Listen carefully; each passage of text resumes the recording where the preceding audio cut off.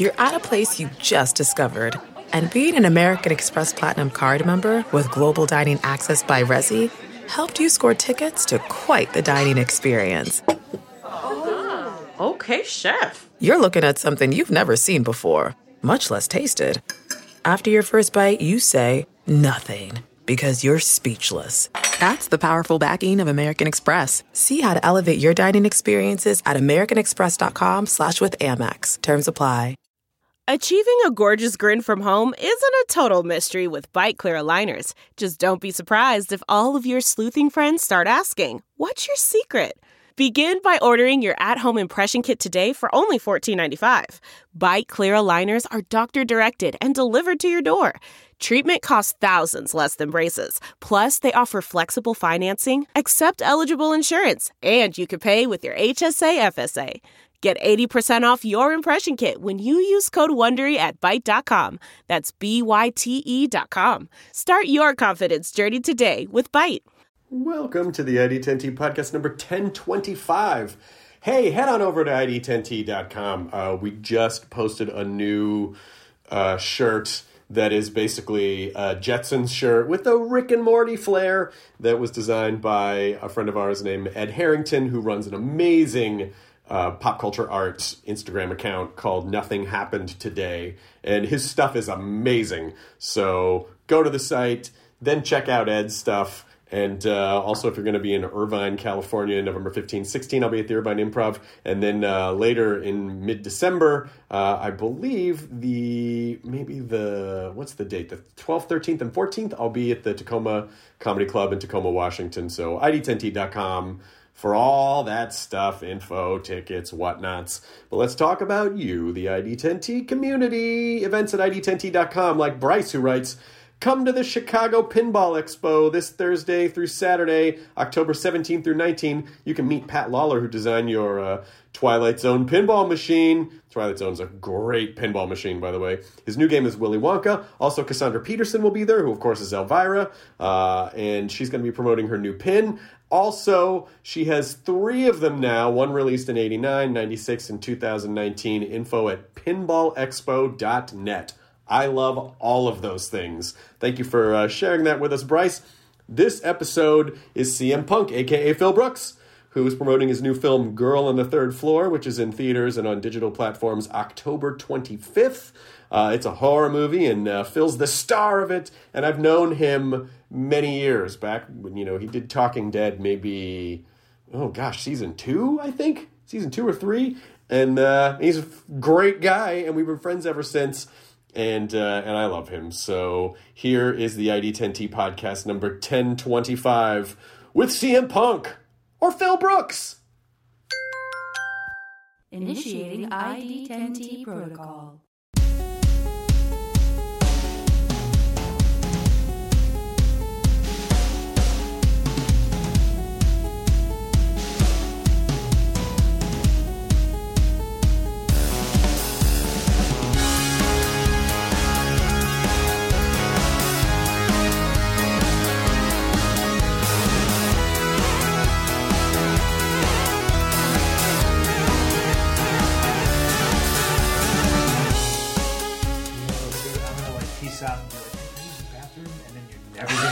And then you're just going to move into the walls? Do my best to hide on the property.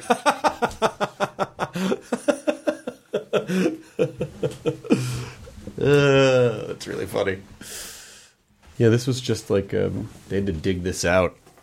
It's a cavity underneath the upstairs. And That's what Katie said. Like, this wasn't even like... No, the previous owner said, there's a cavity under there, and we were going to turn it into a wine cellar, but we never did. And so that wall is concrete, so they jackhammered through that. I put this all on Instagram because it was so fascinating. Yeah, I remember seeing like all of it. Yeah. I was hoping there was treasure in here, but it was just dirt. It was just dirt. But this is the treasure. But this is the treasure. We made... That's a great way to start. We made the treasure. We're doing the podcast already. Oh my God! I can't believe how the show in the green room. I can't believe how long it's been since you first did Talking Dead, because some of those pictures from back then. I mean, you look the same. No, I don't know about that. But I feel like Norman and I looked like 12-year-olds in the because when his hair was still short, And Yeah, I think he's a guy that looks the same all the time, though. yeah, but his hair has gotten longer, and Greasier. we all just I'll say it. in the best way. You don't have to say it. He's I'll riding say the it. motorcycles. I don't fault him for it. I'm just saying.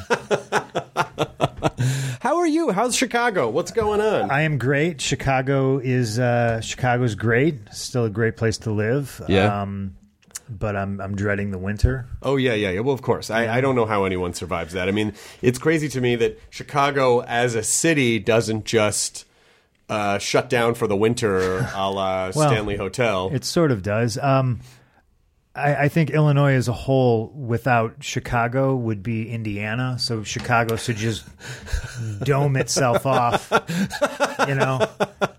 not to substantiate anybody's need or want for border walls or anything like that. I know, but then if you dome it off, when everyone turns 30, don't they blow them up in a ceremony, Logan's Run style? Oh, then I should have been killed. I know. I should have been killed 2 years ago. 2 years ago. It's very generous. Yeah. Very. How are you? I'm good. Yeah? I'm really good. Yeah. I was just performing, and I emailed you because I was performing in Schaumburg. Mm-hmm. And but of course, it was the same weekend as Riot Fest. Yes. Which the lineup looked insane. Yeah, like last I didn't go to any of it. I went Rancid played. Yeah. And I went more because I'm just friends with those guys. Yeah. I'm the old punk rock guy now, yeah. where I'm just like, I don't want to go to concerts. I don't want to go to festivals. Loud. They're loud. I mean, and crowded. so Slayer played their last Chicago date, supposedly, right? And they're like, a couple miles from my house, and I was just like, oh, I can't. Wait, do I have to like put on pants? 15, yeah, precisely. 15-year-old me would be very upset. Yeah. No, but that's what happens. It's just so comfortable to be at home. Because I was just talking to I was talking to a friend of mine about Bonnaroo, because I performed at Bonnaroo one year, and Is that like Burning Man? it's in Tennessee. It's okay. outside of Nashville. Okay. But it's in the dead of summer in the Tennessee humidity and heat, and people have said, should I go to Bonnaroo? I go, it's a great festival, but people do go, and I assume they engage in substances all night, and then they sleep in these non-ventilated tents, which are just holding in the funk. And I don't know how more people are not taken to the hospital because it's so hot there. I'm so old now. I'm just thinking about like the locals and the residents who are probably just like, Well, it's out in the middle of nowhere. Okay. So it's out of town in the middle of a field. So there aren't really. I hope they're picking up after themselves. I really do. But when you're young, you'll just dig a hole in the dirt and take a dump, and then just go right back to the thing you were doing before. Yep. And I don't. I just don't have that. It's real hard to motivate us to like. What do we have to go? Okay, we'll go to that. But then we hopefully we'll be home by 10. And Yep. 10's kind of pushing 10's it. late. 10's late. I got a lot of friends in LA that are texting me like, "Hey, I know you're here for work, but like, let's hook up. Let's let's try to get like dinner." And I'm like, Yeah. "Okay, well, what time?" They're like, 5:00. Yeah.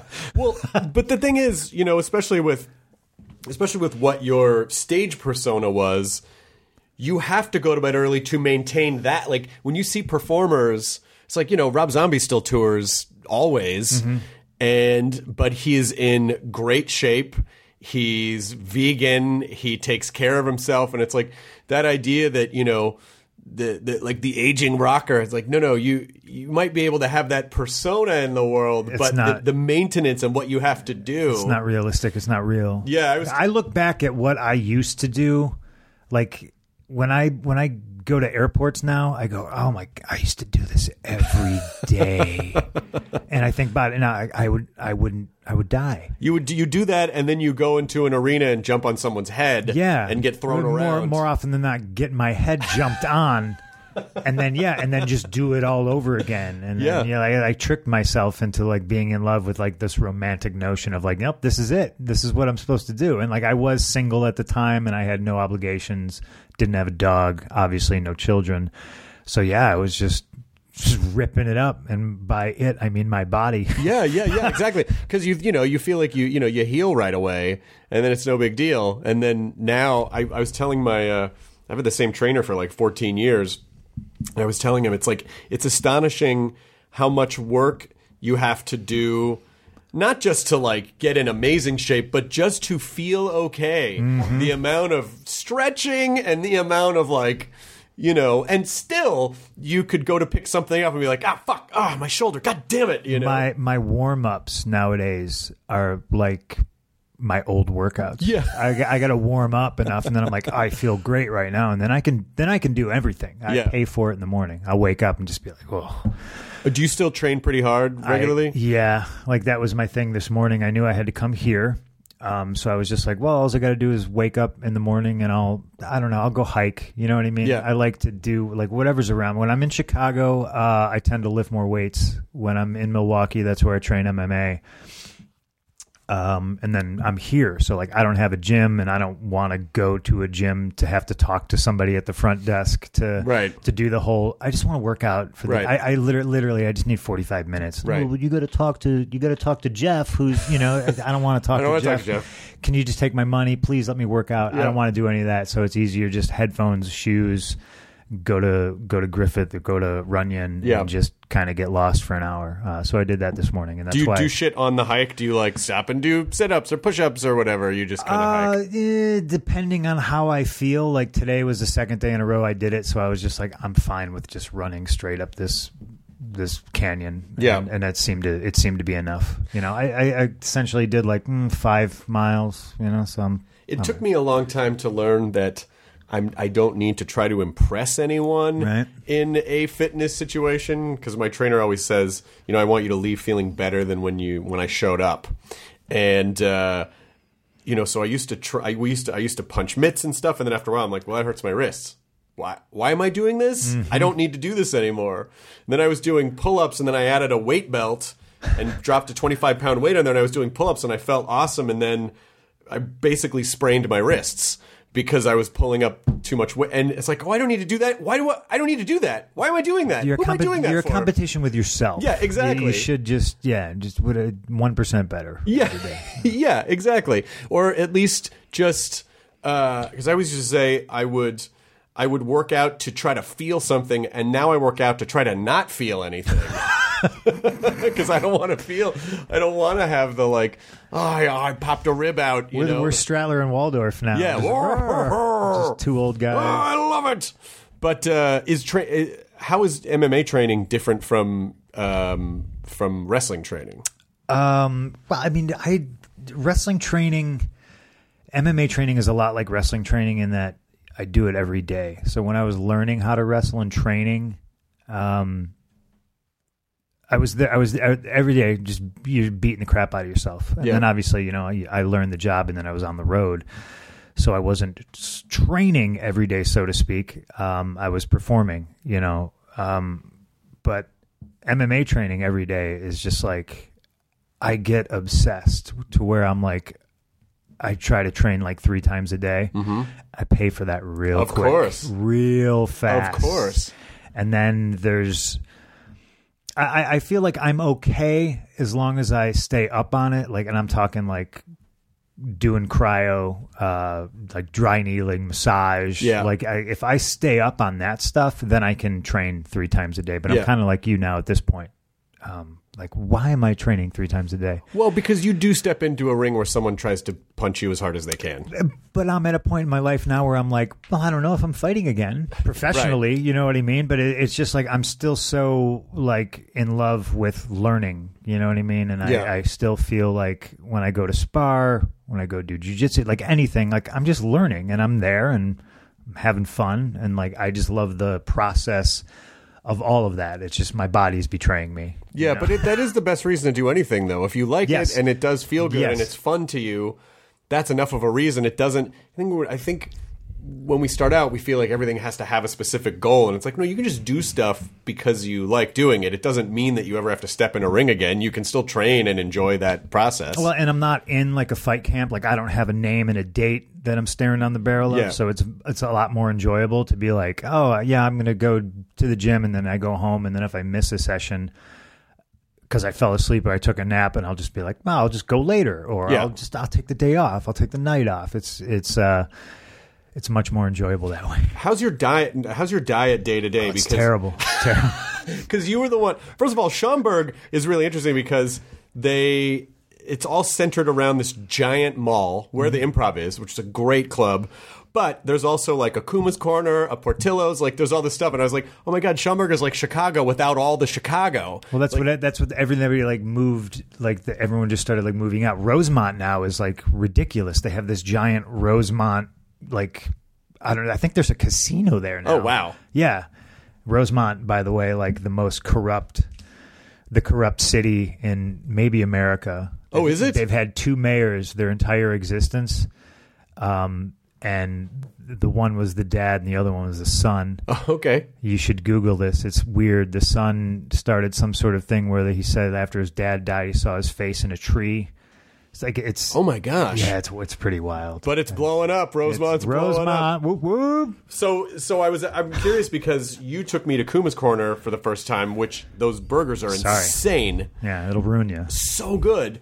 And I'm just like, do you have what's your set schedule every week for, do you have like a cheat day or do you kind of just eat whatever, but in moderation? It just doesn't matter. Everything's in moderation because I'm also at the point now where like I could blow it out and I'll just get sick of eating like shit. Yeah. I just get tired of it. Yeah. Just like I can't eat this anymore. I feel that way too. You know, like, so it helps going out to dinner or making food with Ape because, you know, you can share food. Yeah. And you can just have, like, if she gets sweet potato fries, I can just have like 2 or 3 and I'm like, I'm good. You're good, yeah. I don't think I have the cleanest diet. I think if you looked at it objectively, people would probably like slap me in the back of the head and be like, yeah, you eat better than like anybody, you know.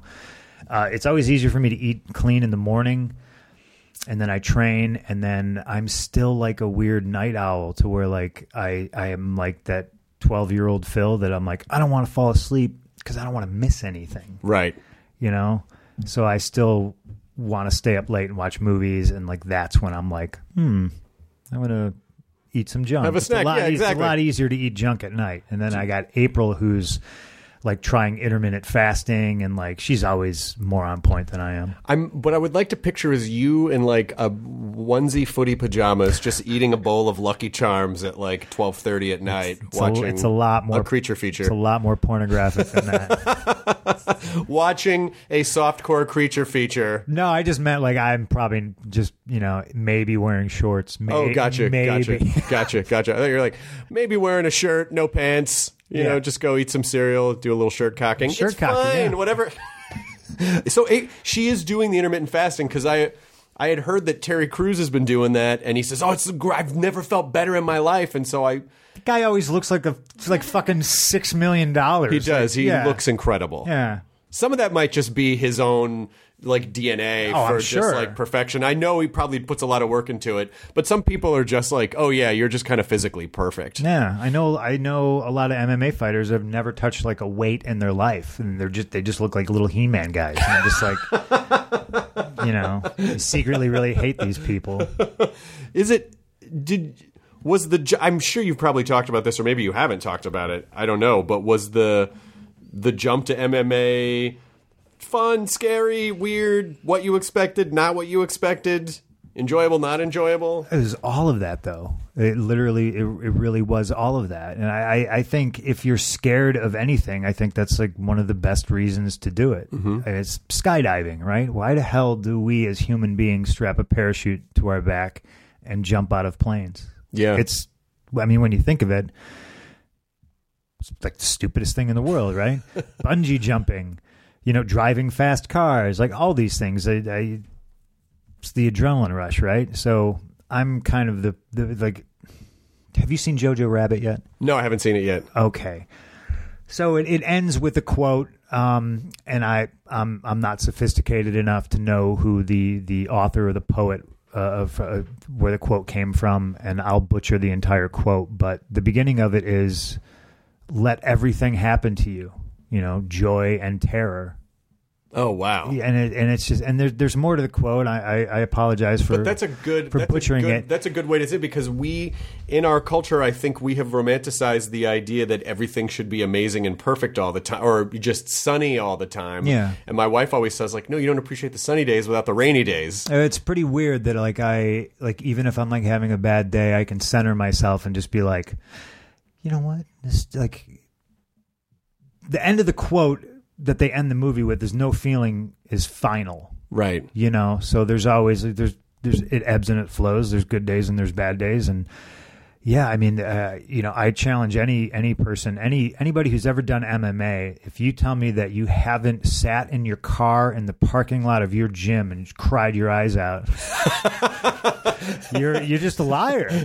You know what I mean? And it's just like the camaraderie in my gym is that every single one of us shares those stories together. Right. And I've walked out of the gym and I've seen guys sitting in their car and, and they just look up and you just look at them and you just give them the thumbs up. And I've been in the car and and it's just the process. And it's just like you go through that. Why am I doing this? Right. Especially me of all people. Like, why am I doing this? Yeah. Why do you, at this point, like, why do you need to go jump in the ring and because I could, because I was afforded the fucking opportunity. Yeah. Whether you like it or not, it's something that was offered to me and I went, oh, yeah. Why not try that? Absolutely. Hey, you want to drive this really fast, expensive car on this racetrack? Yeah. Yeah, because you didn't want to. I'm sure you didn't want to, hit 60 or 70 and be like, I should have just done it. Because now I can't do it. I should have just done it. That's exactly kind of how I try to just live. I don't want to have the regrets. And I honestly can say, knock on wood, that I don't think I have a single one. People always ask me questions about wrestling and,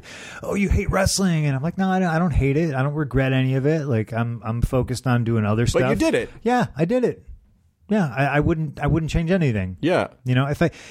If I had a time machine, the only thing I would try to do is go back in time and see bands, and I would still probably fuck up the space-time continuum and disaster would occur. But yeah, I wouldn't try to change anything. That's good, though. I mean, because being able to challenge yourself consistently and not being complacent and, that idea of getting uncomfortable, that growth happens from getting uncomfortable. I'm sure that this experience has probably paid off for you in ways that you never imagined before. Yeah, and and if I'm ever in a situation, zombie apocalypse, hurricane, tornado, earthquake, whatever, I'm comfortable being uncomfortable. Yeah. Like, I actually think I thrive in being uncomfortable. I think I've put myself in enough situations where I'm like, well, this sucks, but you know what? It didn't kill me. I'm alive. So yeah. I can, hopefully handle whatever's coming. But also I think you're good at handling, because, in these types of whatever, just especially because of social media now, like every sector of everything has its hecklers and its trolls and people shouting at you. So easy to do, right? But the CM Punk wrestling character, like he built his career off, like he built his identity off, like kind of being villainous until he was embraced. Yeah. And so you were, to a degree, I feel like you were you built up the armor for that, and that sort of fed you. Did you find that with MMA? Because I'm sure when it was announced, people were like, oh, what the fuck is this guy think he's fucking doing? Blah, blah, blah, blah, blah, blah, blah, Right. And that, I imagine that you were like, okay, that's just sort of fuel for the fire. Yeah, it's fuel for the fire. I mean, the best thing to do is to not read comments on anything. Ever. No, you shouldn't do it. Everybody out there, set your notifications and get rid of everybody that doesn't. When on someone's deathbed, then no one's ever going to say, I should have read more comments. Yeah, I should have said more shitty things to people with blue check marks on Twitter. Like, that's not ever going to happen. I think fuck. What were we talking about? We were talking about training, and we were talking about wrestling, and we were talking about all the training and putting into it and appreciating stuff. And then you were talking about the breakdowns. I don't put the stock in stuff. Like I think everybody's human, so I think if somebody's yelling at you shitty things, yeah, it could affect you, but at the end of the day, like, I don't put stock in anybody else's opinion because I know who the fuck I am. Yeah, which is the best way. It's a very difficult thing to achieve because you have to be comfortable with first of all, you have to know yourself, and then you have to be comfortable with what you know of yourself. And then if you are able to be cool with that, it's not like, I mean, if someone came up to your face and they're like, you're a fucking piece of shit, you're a human being, of course you're going to be like, oh, why would they? You know, but ultimately, as long as you're able to not define yourself by what other people say about you, then you're probably in, you know, a better condition to navigate this particular timeline that we are in currently, I would imagine. Yeah. But how do you define... Like, what is your metric for success? Like, how do you personally define success? That's a good question. I don't know. I think the goalposts are always moving. Yeah. I think I mentioned it earlier, you know, being at competition with yourself. Yeah. Like, I never tried to have any certain person that I like looked up to and was like, I need to beat that person, you know, and especially in pro wrestling, you know, because it's such a strange animal, you know. It's not true competition, but in a way, it's the most cutthroat competition because it's a theatrical popularity contest. Yes, it's like you going to the neighbor kid's house. And he's playing with his toys, and he has his favorite toys. Yep. And you can't compete with that. You can't tell him, well, this toy is better, because he's going to be like, go fuck yourself. Right. Go get out of my house. Right. But the competition is very, very real, and a lot of people hide behind the guise of the boys. The boys are going to take care of each other, and the boys, the wrestling boys, and we're all brothers. And like, that couldn't be further from the truth. Everybody would sell their own mother for like, you know, for like probably whatever they think their level of success is, because everybody's is different. Whether it's, I just want a main event Madison Square Garden, take my grandmother. Yeah. I just need $1 million.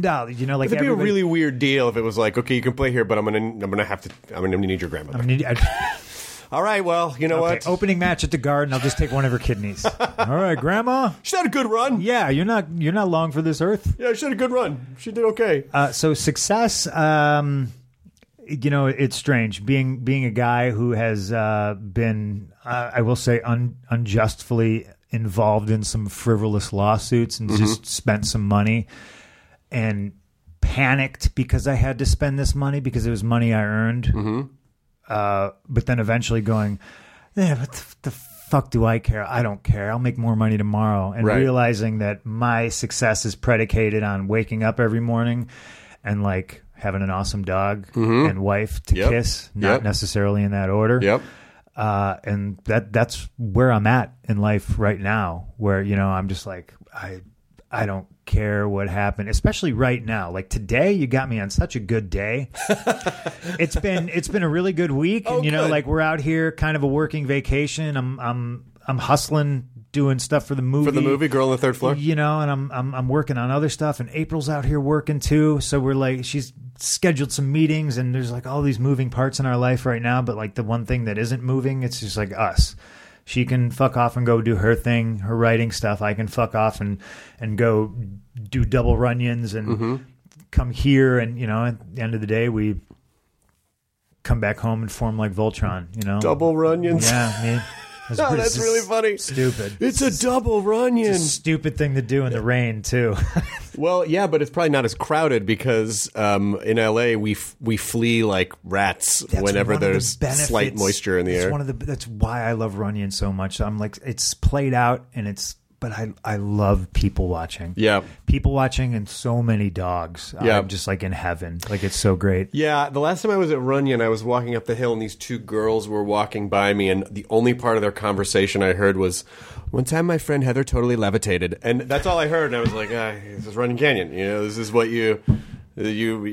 One of the first times I ever went to Runyon, this has yet to be duplicated. There was a girl who was wearing just underwear, like the smallest of underwear. Sure. It was a hot summer day, and she just had saran wrap around her boobs. Like, that was her top. Sure. And I was Runyon. just like, fuck yes. Right.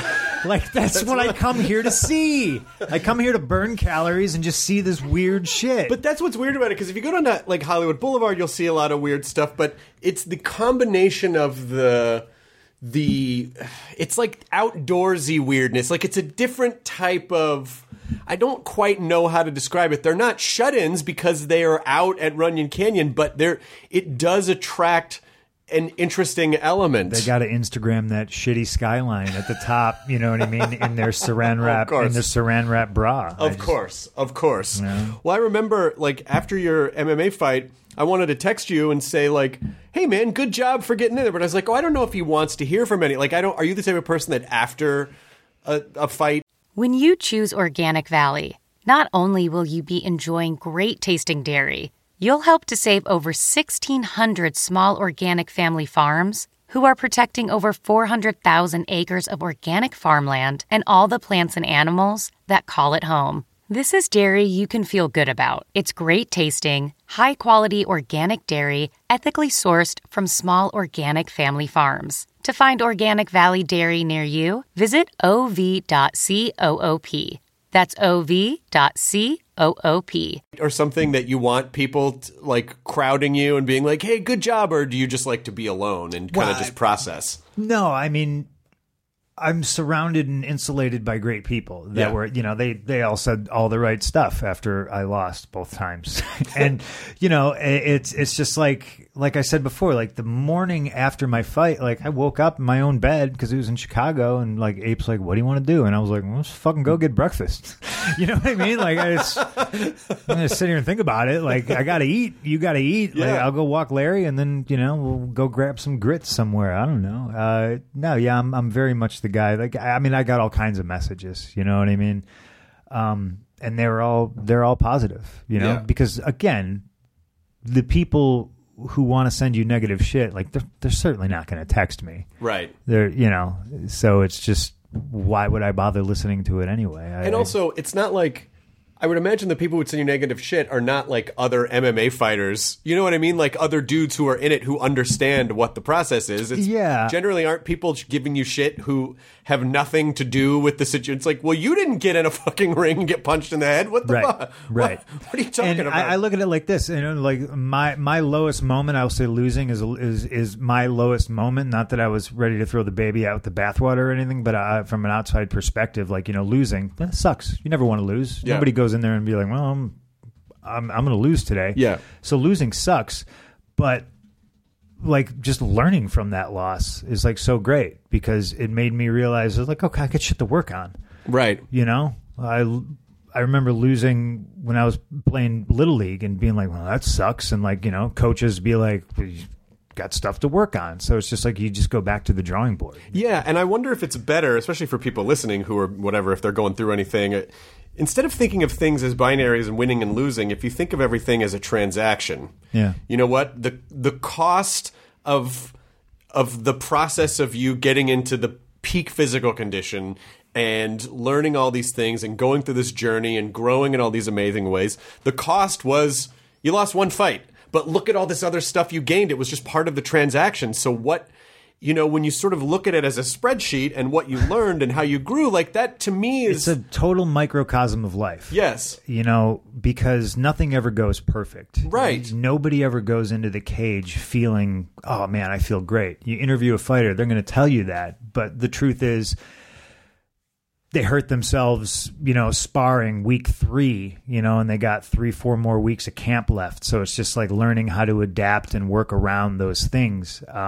The 3 weeks leading up to my second fight, the worst 3 weeks of my life. You know what I mean? But it's just like, because of the anticipation or the anxiety or stress? No, this is like a weird thing. Is like I never talked about it because I feel like they're all excuses. Mm-hmm. So why talk about it? I think a lot of fighters sometimes do it. They're like right after they lost, they're just like, you know, my car broke down the one day, and then like my baby's mama got mad at me week 4, and then I broke my foot, and It's just like there's always reasons. But like I looked at it like I had the disastrous training camp. It was awful.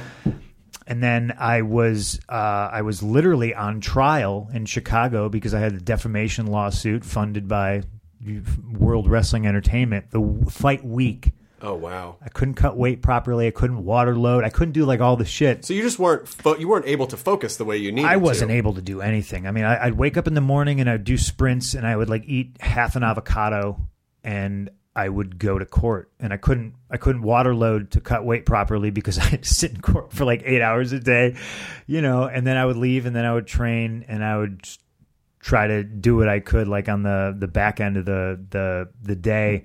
I got 2 really bad eye infections like 2 weeks out. Oh like I couldn't train with guys. I don't think it's excuses. I just think they're data points. You know what but I mean? Yeah, they're just data points. I think I'm far enough removed from it where I can talk about it. Obviously I'm talking about it with you now, and like none of it is an excuse. I got the shit beat out of me. I lost a decision in Chicago, but to me that's better than pulling out of a fight. That's the thing in Chicago, because I knew I had a very short window in MMA. I had a very short window in MMA. And I looked at it like, I remember talking to my coaches and they're just like, look, we still believe in you. You're a tough son of a bitch. You can do this. But, if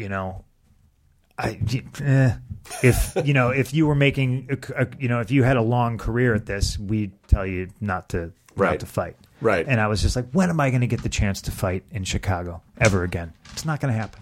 No, but it is embracing the fact that it was not a perfect 3 weeks, and you still went in there anyway. Like, and no one was making you. I'm sure it would have been very easy. I mean, I don't know how easy it would have been legally. If I woke up tomorrow and I pulled out of that fight, I would still be kicking myself. Of course you would. I'd still be thinking. Of course about you it. would. But I don't wake up and think about losing every day. But I would wake up and think about, oh shit, I didn't do it. Yeah, because you overcame all this personal stuff and still showed up anyway. I mean, I won the trial. Like, you know what I mean? Like, I was literally like, yes! And I was like, oh shit, I got to fight in like 2 days. Like, I got to get to the arena. Yeah, I got to do it again. Like, I literally went from verdict being read to getting in a car to going to Wrigley Field to sing the 7th inning stretch. Like, and I just look like shit. And I'm just like, go Cubs, like. But what a wild time. What a great story. To me, it sounds like nothing but success, personal success, because again, you're doing it for yourself, and look what you went through to do it. Like it. My trainer always says, like, no matter how you feel, and this is much smaller of a scale, but no matter how you feel on days where you go to the gym, all you got to do is show up. If you just show up. No, that's not a smaller scale, though. You know what I mean? Like, to me, everything's, like I said, you're competing with yourself. Yeah. So don't say it's a smaller scale.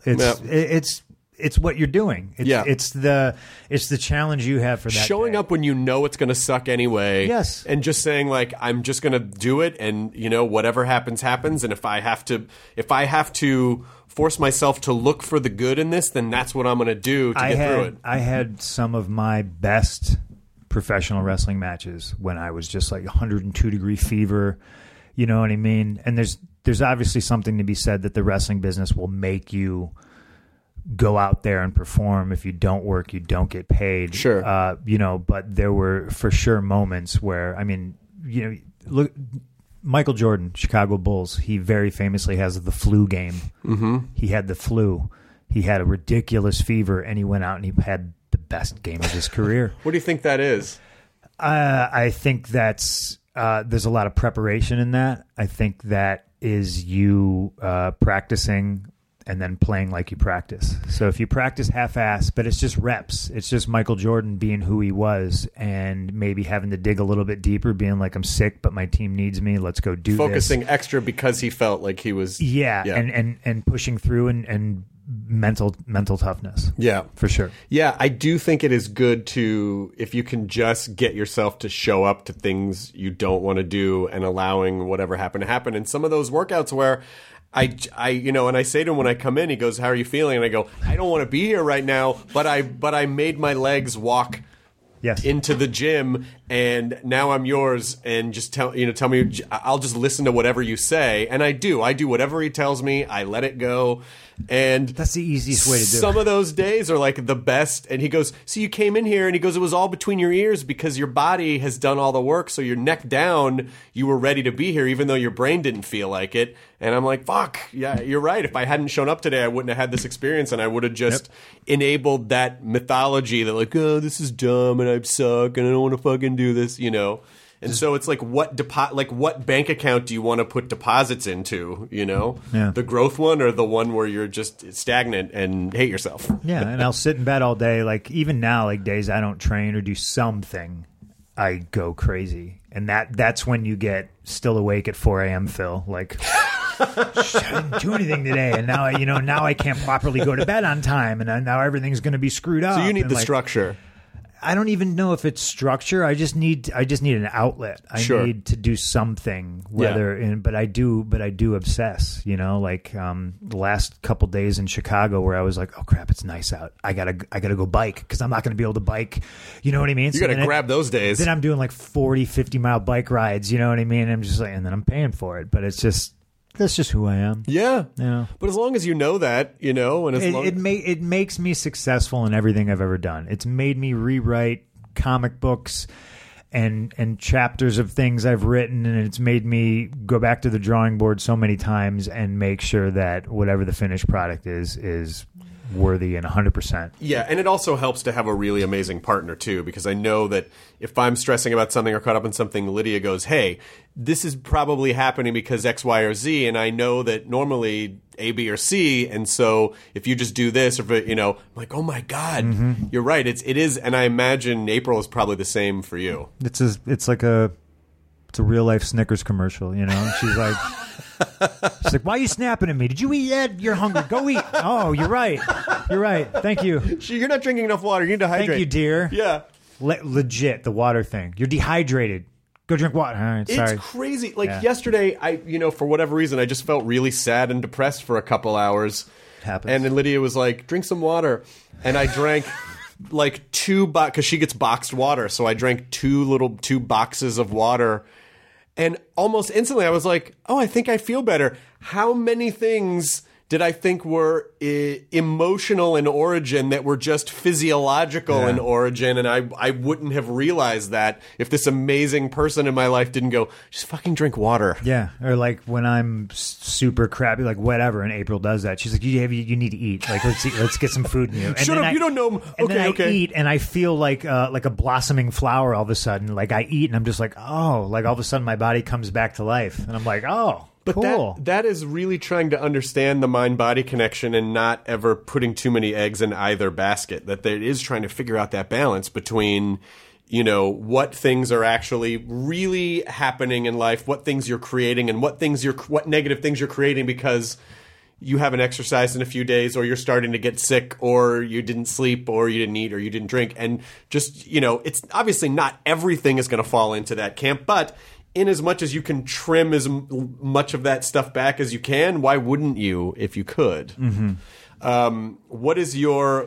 do you have I need to drink X, this amount of water per day? Are you that regimented, or are you just kind of... No, I think the only regimented thing I do is I'm the one who predominantly walks Larry. Mm-hmm. So I'll wake up first, and I drink 2 giant glasses of water with like a little bit of lemon juice in it, get a black cup of coffee, and me and Larry go out and we do that. And then that's the start of my day. And that's really about the only uniform thing. Obviously when I'm traveling, it's completely different. But we brought Larry with us, so he's out here. So it's pretty uniform. And then I try to train first thing. So sometimes it's empty stomach. Sometimes it's oatmeal and fruit. And then I'm off to the races. How do you train with an empty stomach? Because those are the times when I have to eat. If I don't eat at least an hour and a half before, and maybe a handful of almonds at the workout, I don't feel good. I'm not doing much. I got a gym in my basement in Chicago, so if I'm training on an empty stomach, I'm just doing some light cardio. Gotcha. I'm not just to move. Yeah, just to kind of start the day that way, and then I'll train again later. That's good. Yeah, as long as you can check the box in your head. Yes. Not every day. It's like, you're not going to remember every workout that you ever had, but the sum total of showing up all those times. And days where I'm super busy. Yeah. That's the key, is like, that's how I start my day. So even if I do 20, 30 minutes on a bike, or I'm just moving around shadow boxing and just keeping it light to start the day, and then I know maybe I'll be able to fudge some stuff around later in the day and get into a gym or go on a bike ride or do whatever. But if I can get the one out of the way mentally, then I won't be 4 a.m. awake, Phil, being like, playing Friday the 13th on the Xbox till like 8 in the morning, just being like, is that what you're playing right now? That's about all I play. It's like it. Yeah. The whole reason I have an Xbox, April bought me the Xbox because of the Friday the 13th game. And I haven't played it yet. Oh, do you play terrible. As Jason? You can be Jason or counselor. So the lobby is somebody's Jason, and I think there's 6 or 7 people that are counselors. So if you're a counselor, you either like all in, try to kill Jason, or you can escape. Mm-hmm. And then if you're Jason, you're just killing fools. Now, do you stop for a lovemaking break where he jams a spike through both of you, or is that not okay? No. All right. Well, that would have been more accurate to the film series. The developers have like completely abandoned the game because there's a lawsuit about who owns the rights to. Oh no. Jason, I don't know what it is, so they can't make any new content. So when I say they abandoned the game, they're just like, whatever. So there's like crazy like glitches in the game that people exploit, and they hide on the roof. Like the counselors will hide on the roof, and Jason can't get them. And it's just the wild, wild west. But it's just the content is the reason I play the game. Do you network with other people, or do you play alone? No, it's more of got a group of people who I play with. Oh, that's great. Yeah, and that's the fun of it. You can get in the car and you try to run each other over, and there's I'm probably a bastard when I play, but I always say, when in doubt, when something that you enjoy, if it didn't turn out the way you wanted, or if something happens with it, like you're saying, the glitches, there's usually a legal reason. There's usually a business affairs situation going on behind it. Because I saw these Freddy Krueger Nike SB low tops online, and then I was like, I want to get a pair of these. These are rad, and they're like $18,000. So I didn't buy them. But I read the story about them, that in 2007, Nike was going to release this horror line of shoes, but I guess it was just inspired by. So they made these Freddy Krueger inspired by shoes, but they weren't official licensed gear. And I guess, who was the studio? Maybe New Line? Someone was like, we have trademarked Freddy's sweater pattern, so you can't have that on a shoe. And so they recalled all these shoes, but like one vendor in Mexico had already started selling them, but the rest had been ordered to be destroyed. And the people who destroyed the shoes apparently just like pocketed a handful. So There's only a handful of these amazing Freddy Krueger SB Nikes in the world, and they're like $18,000. And again, it's illegal. It was like a legal thing. We can't have nice things. There's nothing worse than lawyers.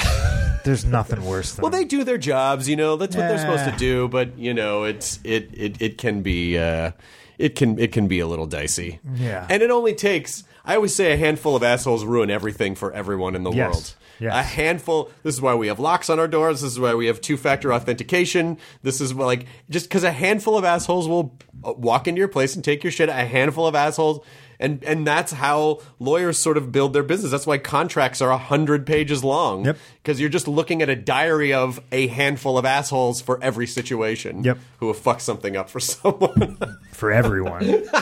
Yes. Yes.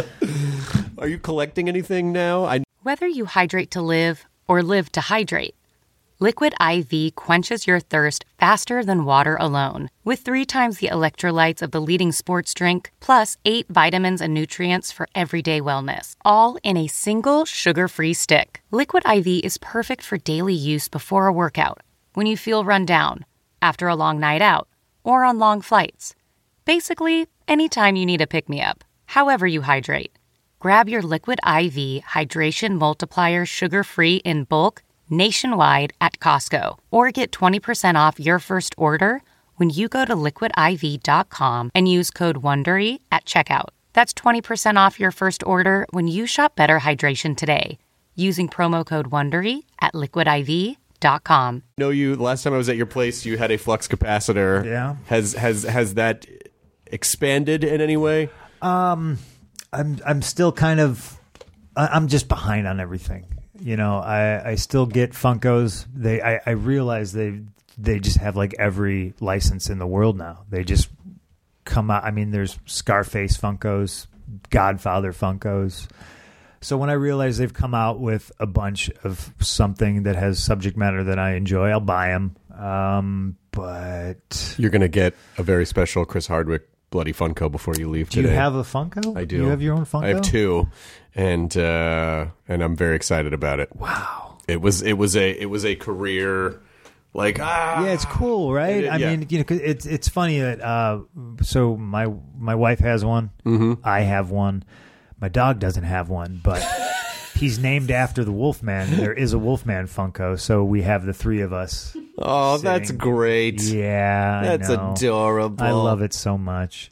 Yeah, so I'm gonna get it and sign it to Phil, my number one fan. Please. Now you have to. Now I have to do that obnoxious thing. But collecting stuff, I don't know. I got a bunch of cool busts, but I'm never. There's nothing that I have like a super hot fever about. I think anymore. I read comic books. I read it for the content and the subject matter. I'm not obsessed with trying to go back and get like Amazing Fantasy number 15 or anything like that. I'm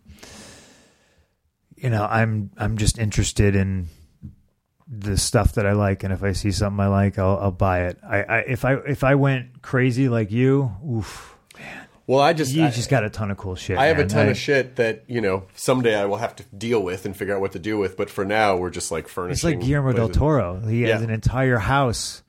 He bought a whole other house for all his shit because his wife was eventually like, "You got it." And that's where I consider that's one of the many ways that I consider myself so lucky, because my wife collects just as much of that stuff as I do. So she collects.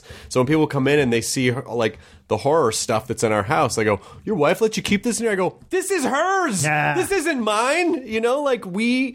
I collect mainly the Disney stuff and the comedy props, and she collects the horror stuff. So the Gremlins are hers.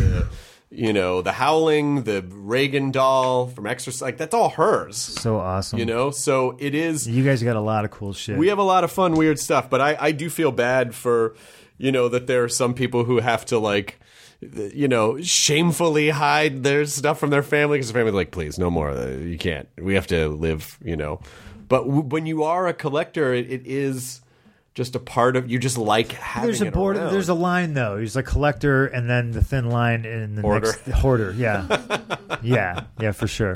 Well, hoarding is like we went to Halloween Horror Nights and brought home every napkin, every ticket stub, because there's just too many things, and then ultimately, you do end up. It does feel like a weird Twilight Zone episode where your pile of shit falls on and kills you, and it's like he was consumed by his own. I think everybody can go home and just throw out a bunch of shit. Yes. They can sort of Marie Kondo their lives, and and I feel like most things. I don't even think that most things bring you joy. I think the acquisition of things brings you joy. The hunting and the gathering and I tracked down this very weird, rare thing, and now I have it. But on a day-to-day basis, I feel like not that many things go, oh my God, I'm so joyful that I have this. It was like, that was really fun to get at an auction, or really fun to find in a store. Oh my God, you have the process. The process, it really does. I think that's the sort of, the evolution of maturity is becoming process-oriented as opposed to, result and goal-oriented. Because, goals are achieved in a second. And now I have this thing. Right. I mean, now what happens? Internet, right? Click a button and you're like, oh, I own this now. But yeah, I would much rather, I love going to auctions and antiquing with April, just walking around and just finding a gem. Oh, I bet Chicago has some great antique stuff They too. do. They really do. They got a lot of great places. I bought a love tester machine. Oh, wow. For April for one of our anniversaries. Yeah, and it was like one of those things. It was like they were giving it away pretty cheap, I thought, and I was just like, "Wow, I got to buy that." But I got to rewire it. It's old. It still works, but like the wiring's all shot. I got to fix that up. Maybe the next project in your life is an antiquing show. I don't know, man.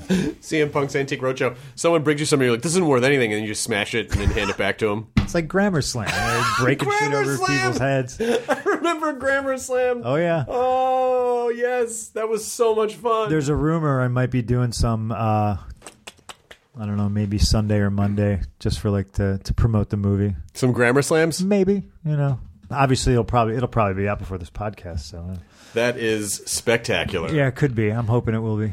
I mean, I do think that the appreciation of grammar and the enforcement of grammar through slamming is a good way to go, because we are just an autocorrect society now, and I actually have an app installed on my computer called Grammarly.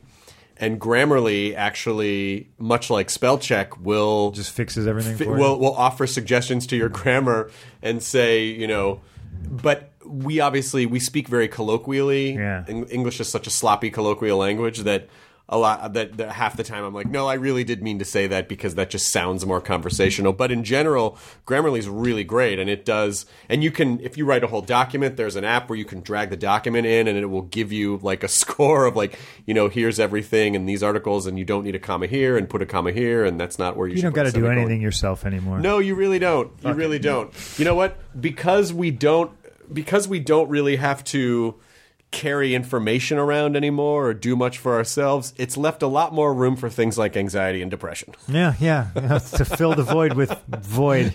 Because your brain needs to engage in something, so it just, when it's not consuming resources to live in the world, it just like turns inward and then just starts consuming you for protein. So, maybe there is a thing to like turning off spell check, turning off autocorrect, turning off everything to force yourself to have to... Well, what sucks is being the Grammar Slam guy. Like, anytime I make a mistake and spell something wrong, I get so mad. Well, if you make a your mistake, then people like... But, the good thing about it is like, that I fucked that up. Yeah. You know what? I own it. It's not the end of the world. It happens sometimes.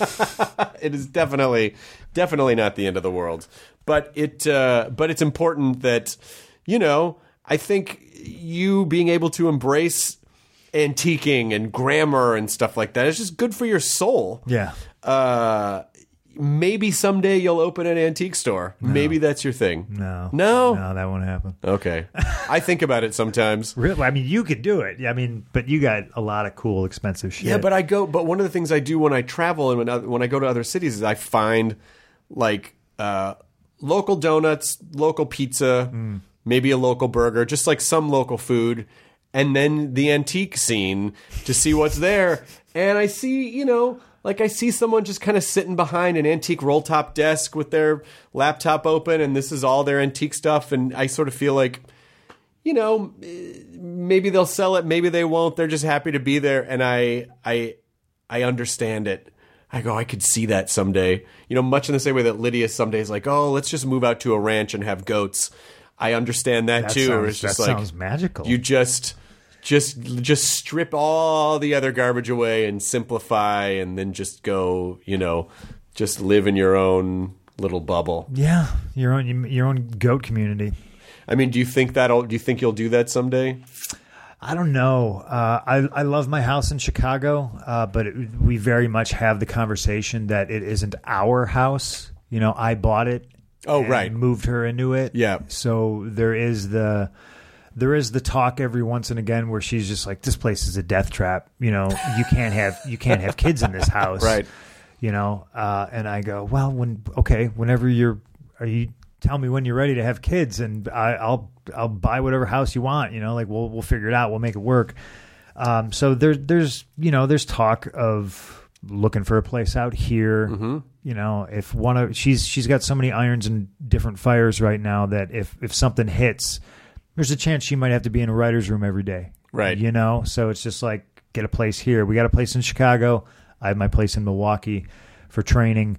But, you know, that's not a summer home. It's just like, oh, you bought a place somewhere colder than Chicago. God, I'd love it if you moved out here. It'd be so fun.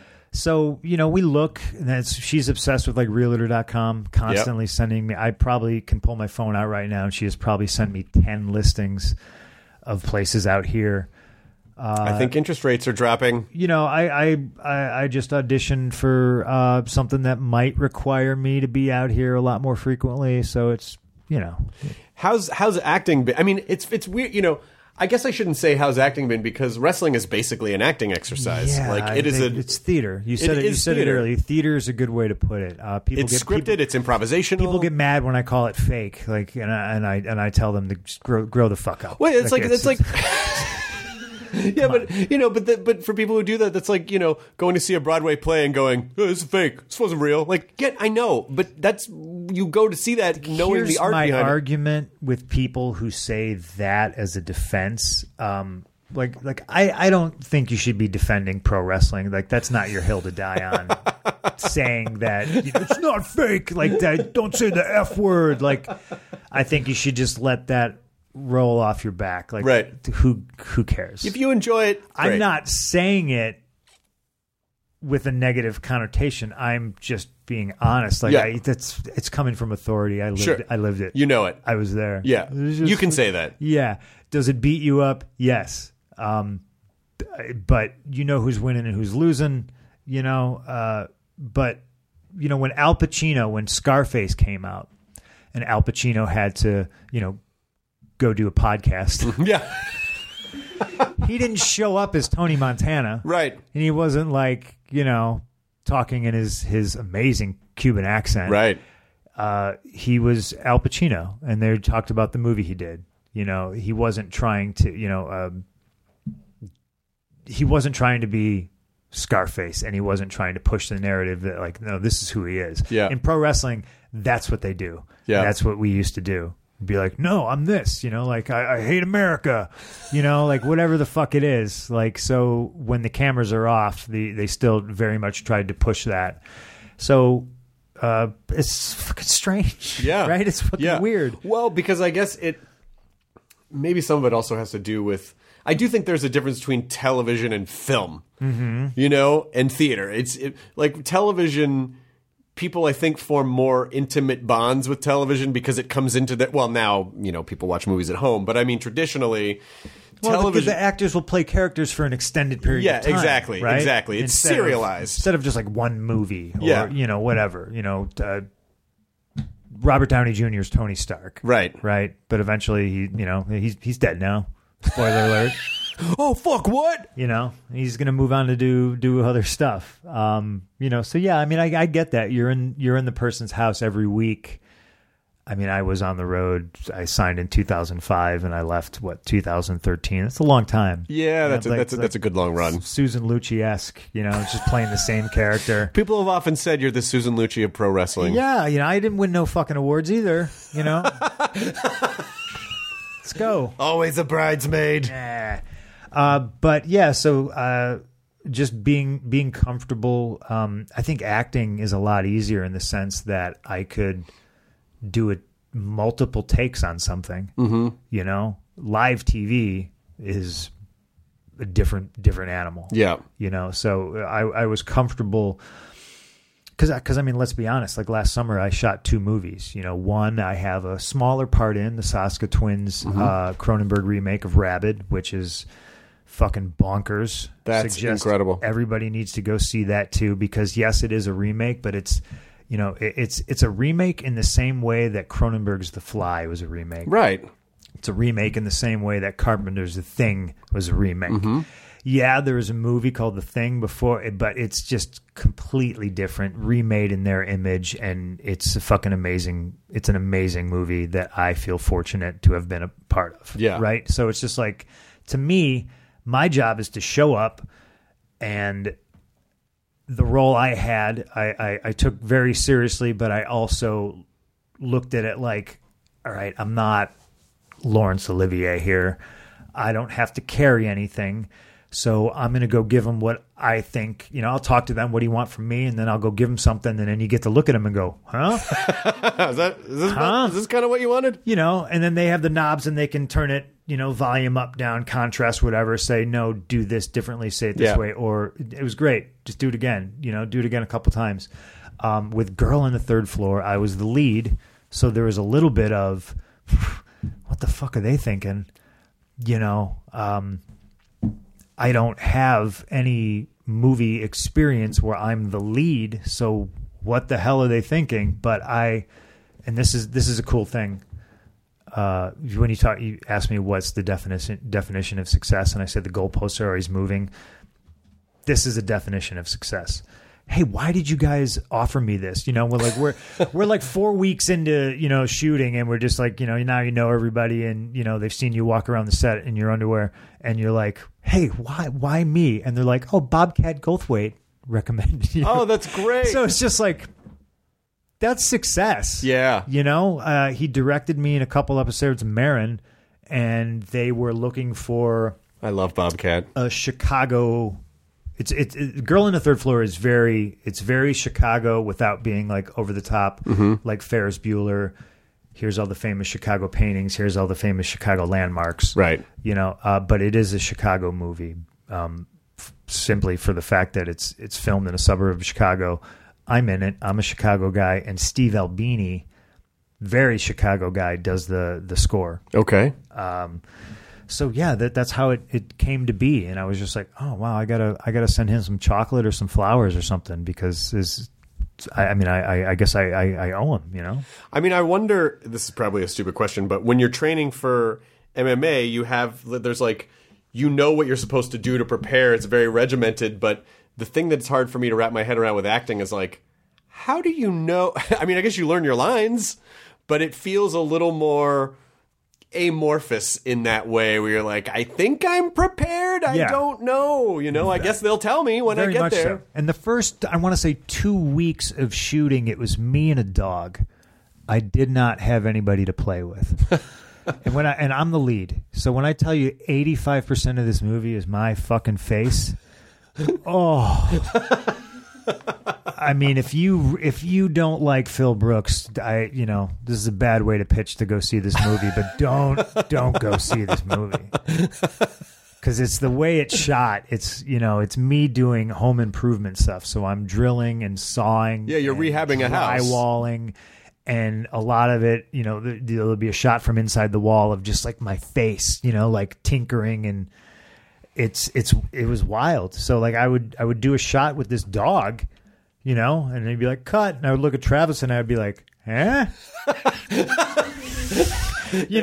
And he'd be like, great, we're moving on. And I'd be like, really? Wow, this acting thing's really easy, And then there were some pretty challenging things, that, the night before I'm like reading the sides and I'm like, kind of panicking about like, can I do this? Yeah. You know what I mean? Like to replicate genuine emotion, to laugh, I think is pretty easy. To cry, to show fear and terror, like, shit, can I do this? Mm-hmm. And if I can't, how do you learn how to do that? But I think some of the night shoots when we were out there for 12, 14 hours, I think that kind of helped break me down. Break me down to be like, just don't drink water. I'm miserable. And I can drum up some tears really easy right now. Just think of those times outside the MMA training gym in your car. Where your spirit was shredded. Yeah. And draw from that. Yeah. So first of all, you look great. And you seem great, and you seem happy, and that makes me very happy. Good. And but what else are you joyful about? Like, what are you excited about right now?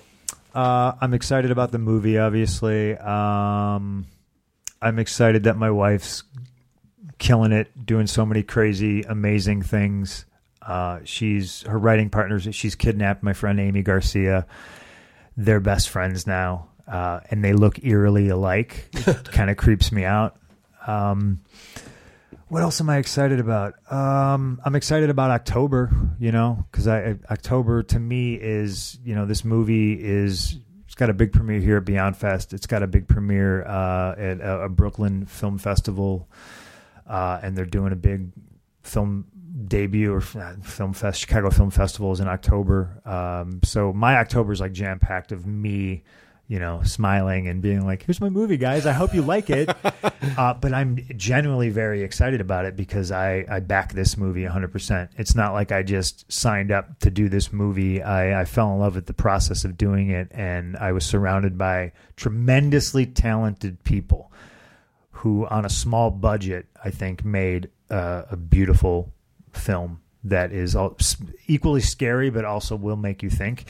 October is El Camino. Mm-hmm. Oh, yeah. I think that's the 11th, maybe? It is the 11th. Yeah. I'm stoked for that. I know you've already seen Joker. I'm stoked for that. Yep. I'm stoked for hockey.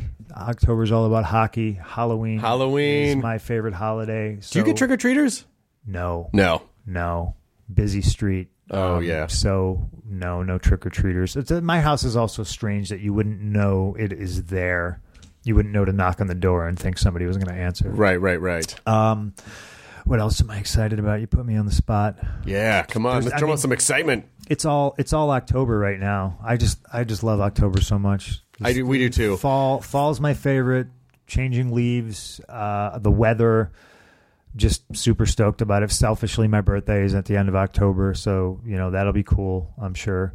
But no, it's just, to me, it's just about celebrating life. Nice. It's corny as it sounds. You know what I mean? Like, what's your favorite holiday? My favorite holiday is the one where strangers give you fucking candy. Well, that's it, because it at the end of the day, those moments of joy kind of, pushing everything else aside, and what are you left with? Like, I think that's what life is. Instead of chasing all the external stuff, it's like, and that's all fine. It's fun. It's fun to do fun things, and it's fun to acquire fun things. But ultimately, at the end of the day, who are you? Are you happy with yourself? Do you like yourself? Are you comfortable with you?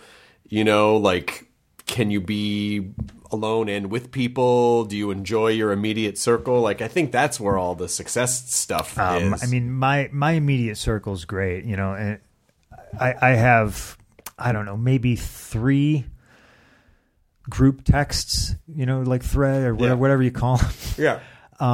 And there's 4 of us in one, 4 of us in another, and then like my family one. And my family one's huge because it's like mom, and then there's 3 sisters, and then the brother-in-law, and like 2 brother-in-law. It's just it's big, and it's ridiculous. But